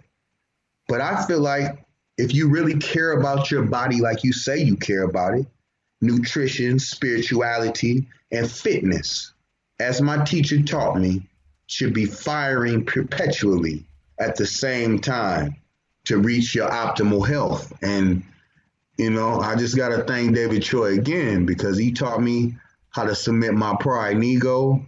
I don't have a desire to be right. I know how to walk away. There's so many things that the old D did not have in his toolbox. He didn't know how to deal with emotion at all. And it's just been an invigorating experience to step outside of my old self and step into this new body. How do you spell David Choi's last name? CHOI. Chef Dave on Facebook. And I'm not sure what the Instagram is, but it might be the same. Okay. But yeah, Chef David Choi. And then we have David Choi Jr. So Dave is actually retired. He still feeds me and the cancer people, but doesn't run the restaurant. Gave that to his brother. But his son, David Choi Jr., has kind of been giving the apron in the sense that he's taken over all cooking responsibilities. He has an amazing health bar called Fighter, and that's in a majority of Whole Foods. And it's a phytonutrients bar that is housed in a refrigerator because it's real food. It's the only bar that I've seen that is refrigerated in Whole Foods, which means it's real food, and it tastes amazing. But so David Choi Jr. has been given the responsibility of carrying on David Sr.'s plant-based medicinal recipes as the cook. His son Rocky just got back from Brisbane, has a double PhD, one of them in food science, that backs up all the words that come out of my mouth. And then you have me that's been given the microphone to spread the message. Rocky is to prove the message, and David is to cook the message. And and that's that food heals. And what we put in our body is either going to create disease or fight it. It's a real simple message. And together, we're just trying to keep the old man's legacy and the teachings going. And I'm just blessed and honored. Out of his two sons, he chose me to carry the microphone. I mean, it's not like I could have got the double PhD and cooked anyway, but it's just it's enlightening that I've been given such an honor just knowing how much he's revered in the world. It's a great thing. The Dalai Lama, when he's in town, they stop at Amitabha. Amitabha is the Buddha's opening prayer by definition. Amitabha, that is the opening prayer of Buddhism. So it's just been an amazing ride, Howard. I'm just trying to help as many people as I can while I'm still here. Well, you've got at least 2 PhDs in life. Thank you. Thank you. I have one, and I've got to say the main muscle that it took was my butt, just sort of sitting there for 6 years. So. Well, congratulations. You got it. You got it. You got it. Your PhD in life, you didn't necessarily know what you were studying for or why. But I think it's very clear to anyone who's listening now, like, regardless of what you think about, fate or destiny or divinity or anything, that you've chosen, you've chosen an inevitable path for yourself. Yes, sir. Yes, sir. And I've been running from the path. I know this is my purpose, and I feel stronger than ever because it's not a mystery. A lot of us don't know why we're here. That's the big, why am I here? Why was I born? I know I was born for no other reason than to go through all that I've gone through and then share it. Like the complete opposite of what I desired. I was going to fight cancer in the closet. And the rumor mill had begun to brew so much in my community that people were calling my grandmother and my sister asking where to send funeral arrangement. We heard he's on his deathbed.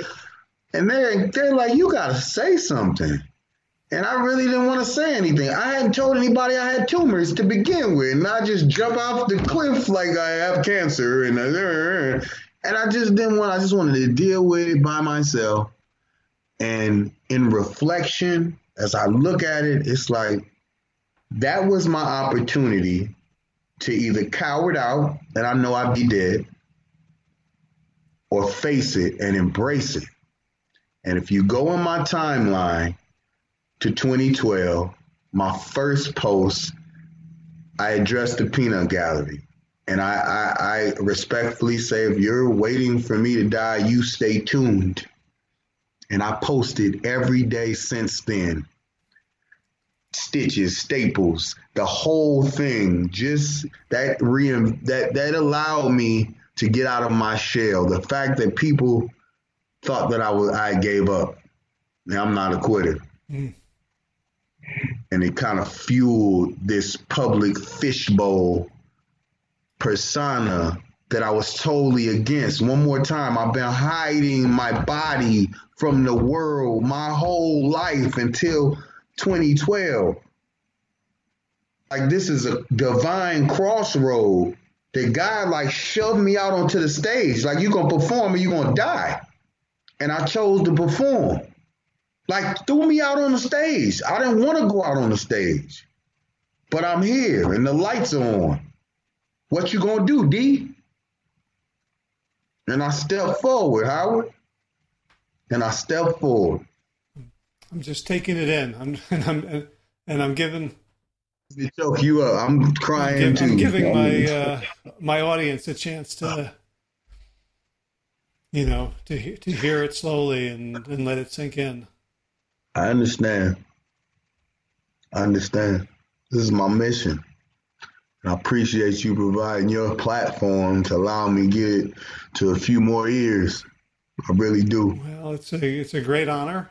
I hope people who listen to this will follow you, check you out. I hope the people who listen to this have even bigger stages and megaphones to allow you to do your thing. Yes. This is now the record. This is as of today. I've done, I think, 275 episodes. 260 are published. Congratulations. This is the longest one I've ever done. So congratulations. Thank you. Is that a good thing or a bad thing? Well, we'll have to wait and hear from people, but I'm certain. Okay. I'm certain that it's okay. I mean, the conversation goes until it doesn't, and this is, you have with most people we deal with the story, the prelude, and they get in a few minutes, and then we talk a lot about right. Your prelude was so rich and has something for everyone. Thank you. You say that everyone can relate to something. I was born on my father's birthday. So when you talked about your mother, I'm like, yeah, my birthdays are sad now and they're happy and they're confusing. Yeah. Wow, Howard. You've got enough of the backstory that everyone who has humanity can relate to it. Thank you.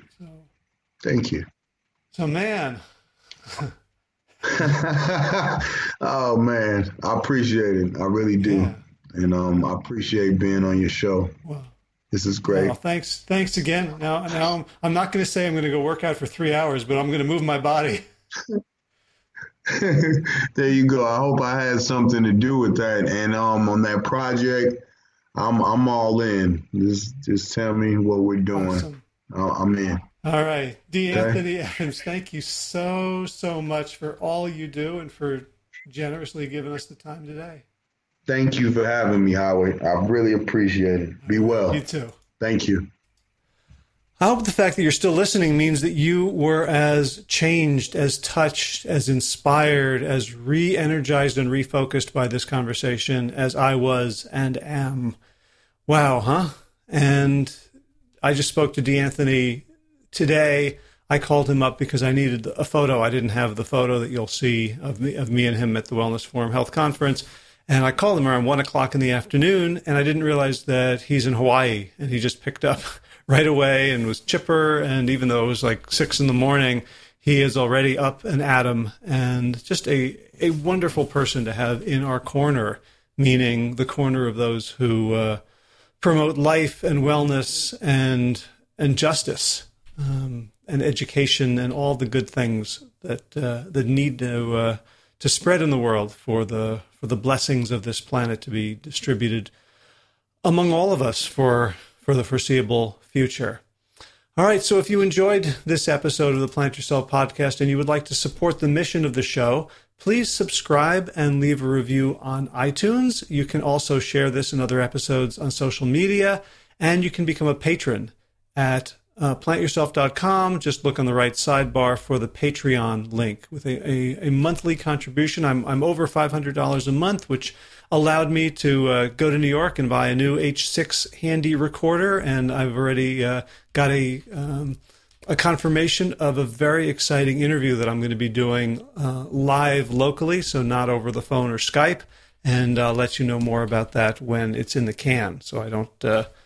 What are some vegan metaphors for not crying over spilled, I guess, kombucha, almond milk? You get the idea.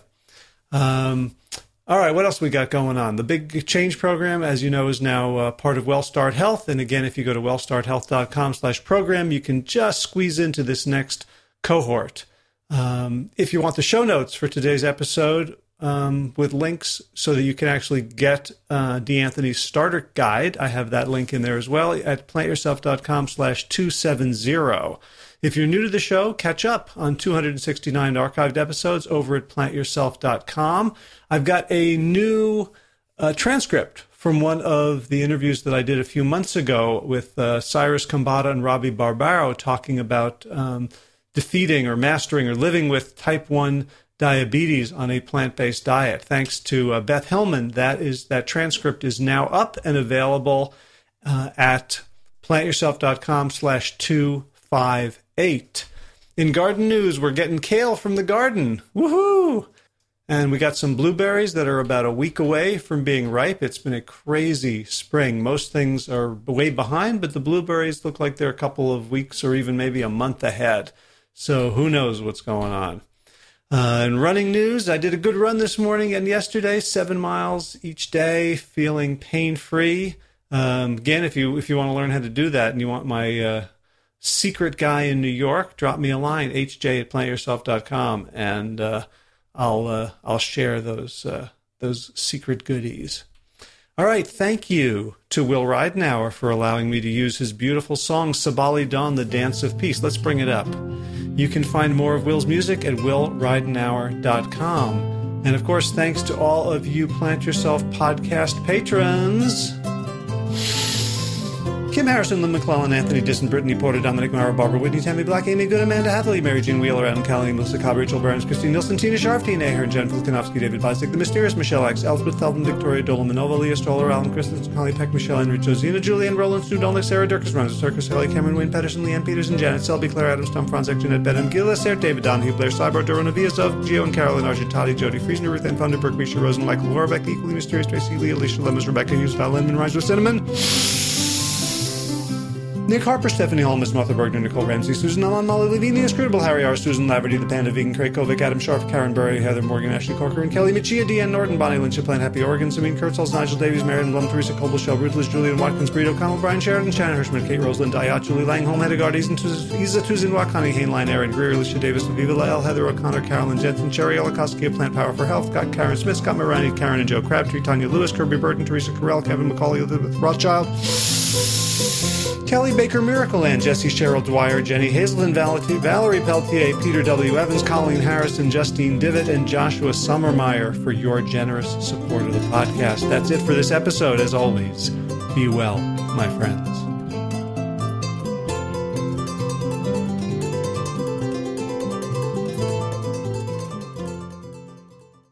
All right, time for thanks. Thanks to Will Ridenhour for allowing me to use his beautiful song, Sabali Dawn, the Dance of Peace. You can find more of Will's music at his website, willridenhour.com. And of course, thanks to all of you Plant Yourself podcast patrons.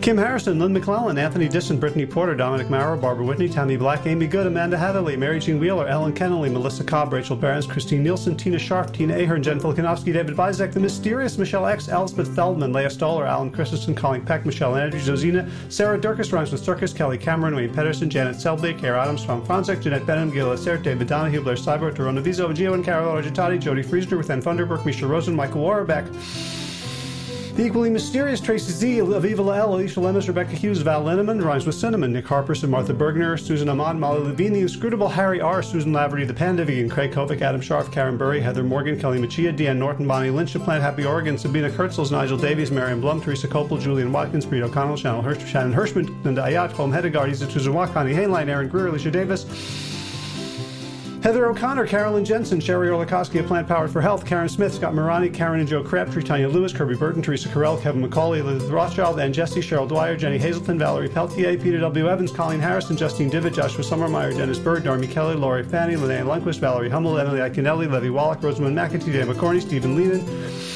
Patty DiMartino, Mike and Donna Karts, Deanne Bishop, Bill Brielf, Gunter Schmidt, Marjorie Lewis, Kelly Molden, Tricia Adams, Ian Kramer, Nancy Sheldon, Lindsay Bayshore, Gunn-Marie Hagan, Tracy Gullich, Laura Heaton, Meg for Mama Says, Rochelle Kennedy, Diana Goldman, Stacey Stokes, Ben Savage, Michael Kay, Holly Butler, Diana, David Hughes, Connie Rogers, Claire England, Sally Robertson, Param Ganchi, Amy Daly, Brian Tourville, Mark Jeffrey Johnson, Josie Dempsey, Karen Schmidt, Pamela Hayden, Emily Perryman, Olga Sidorowska, Allison Corbett, Richard Stone, Lauren Vaught of Edible Musings, Aaron Hasty, Sean Owen, Sagar Nayak, Erica Piedra, and Danielle Roberts for your generous support of the podcast. That's it for today. As always, be well, my friends.